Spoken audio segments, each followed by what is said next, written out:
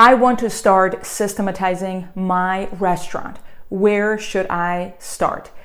Today, we're going to be talking about restaurant systems. You know, I'm overly passionate about this topic because I know that is the key to freedom. So freedom from being enslaved to your restaurant, that things are happening the way they should, whether you're there or you're not there. And that is our goal as restaurant owners and managers, to get to that level. And yes, it is a lot of work and it's going to be ongoing work. But today I get to answer John's question. And he's a little bit overwhelmed. He has a lot of problems with different aspects of the restaurant. Who doesn't? You know what I mean. But he wants to start systematizing different aspects of the restaurant. He does not know where to start. And that is what we're talking about today. And if you find yourself in that same boat or ship or car, you know what I mean, of wanting to systematize your restaurant, I would love to hear from you down in the comments below. What are your challenges when it comes to systematizing your restaurant? When we took over our restaurant in 2014, they had nothing. They didn't even have recipes. This person would mix the dough for our pizzeria, the first one, this way. The other person would add a little bit or more oil or this. And that as an indication of everything was just whoever saw fit what to do, that's how it happened. There was a lot of frustrations and obviously a lot of overwhelm trying to figure out how to tackle this. The first 2 years, we just kind of went with it, trying to figure out what should the systems actually be. And then from then on, we spent another 2 years laser focused on creating systems, trainings and videos, checklists, manuals, and all of that. And we continue to improve different aspects of our systems even today. The first step is that you need to craft a vision. You need to have a vision of how should your kitchen be ran? What's going to be your customer service in an ideal? That is our vision. That's what we're working toward. When there is a customer issue, how is that going to be handled? And there is a famous book. It's called Double Double by Cameron Herold, I believe is his name. And one of the first chapters is called Vivid Vision. And he talks about, and this is what we did, my husband and I, in 2016. In August, we went on a retreat to a hotel and we crafted our ideal vision, our vivid vision for our restaurant. We're like, okay, imagine I'm walking into the kitchen. What do I see? Are people dressed in a certain way? Back then we had no uniforms at all. And we're like, we wanted to see all of that vision come to pass, which was, folks have uniforms. Things are clean and it's organized and people are knowing exactly what to do. There are checklists, there are recipes on the wall. Again, we had nothing, of course. So we crafted that vision first. So you as a leader of your restaurant, you need to have that vision and you need to communicate the vision to your team. So that is the first tip I have for you. Another tip I have for you is to write your frustration list. I have mentioned this on the show many times. You have a lot of frustrations with your restaurant. I get it. We have a lot of frustrations ourselves. By the way, it never goes away. But as you know, you need to write down all of your frustrations. You, your spouse, you can even get your managers to write down their frustrations, because that is the first step to get, okay, this is where I am. And we did the vivid vision. That's where we're going. And so you can identify the gap. How are you going to get there? If you don't know where you are, where all those frustrations are, and you have a very clear view of those frustrations and the vivid vision of where you're going, it's kind of impossible to get to that vision. And another thing that's very beneficial, when you write down your frustration list, you realize, you know what, maybe I have 20 top frustrations.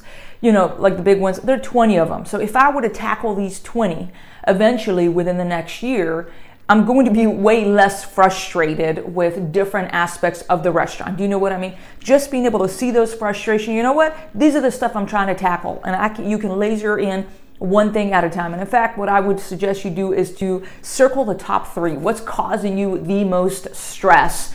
Circle those top 3 things, and that's where you start. So if you are overwhelmed with creating systems for your restaurant, this is what I would tell you to do. Start with choosing the top 3 that causes you the most frustration and the most stress, because once you solve those 3, you're going to free up a lot of mental space or real time that you're going to free up, that you will have time to tackle other things within the restaurant. So once you have those 3 things that you're going to be tackling in the next month, and you should be able to, once we're choosing 3, I said the 20 for the year, but you got those 3 things to tackle in the next month, Then first suggestion I have for you is to know that we're not really trying to do anything new, okay? We're not trying to create a spaceship to send to the sun, okay? Restaurant stuff, a lot of the work have been done before. If you're like, I want a closing checklist, that already exists out there. You can start with, Google it, look for PDFs. The checklists for all kinds of stuff are already out there. A lot of time, employee handbooks, all kinds of stuff. You don't need to start from zero. Get something off of the internet, whether it's checklist or all kinds of stuff, and build upon that and customize it to what you want to do in your restaurant.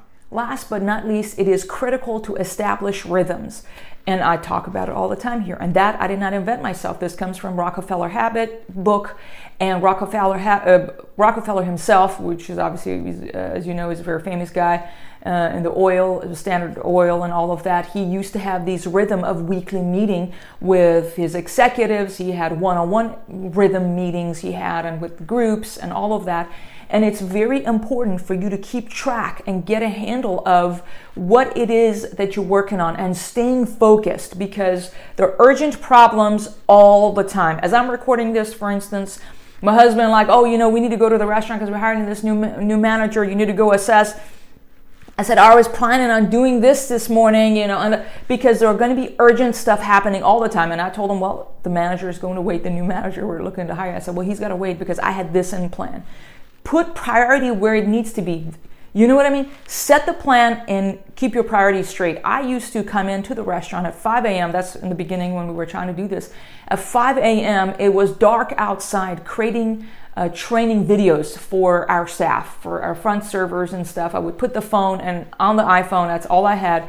Now we have a lot more elaborate stuff going on, but that's how we started. Everybody starts. You have to start from somewhere.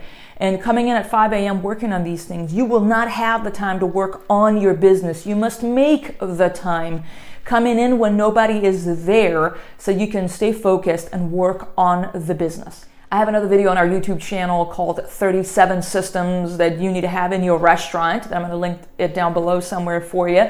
Those are 37 systems that I'm mentioning, and there are going to be even more systems. My objective for you is not to get you more overwhelmed, but rather choose top 3, and out of the 3, choose one thing that you're going to tackle. You are closer than you think. Once you laser focus in the fog of overwhelmed and you narrow things down, these are my 20 frustrations. Out of the 20, I'm going to choose the 3. Out of the 3, I'm going to isolate the 1, and I'm going to get after it. And you do not settle until that thing is done. You are more likely to get stuff done. It will not take you that long to tackle your frustration list. I'm telling you from experience. So get after it, one thing at a time. As always, I would love to hear from you. Go to our website, makingdough.com. We have a lot of free resources for you as well there that you can download. You can send me a message. If you're tuning in to the podcast, I'd appreciate it if you can leave us a review. And and with that, I got to go meet that manager, and let's get back to work and make some dough. Thank you. Bye.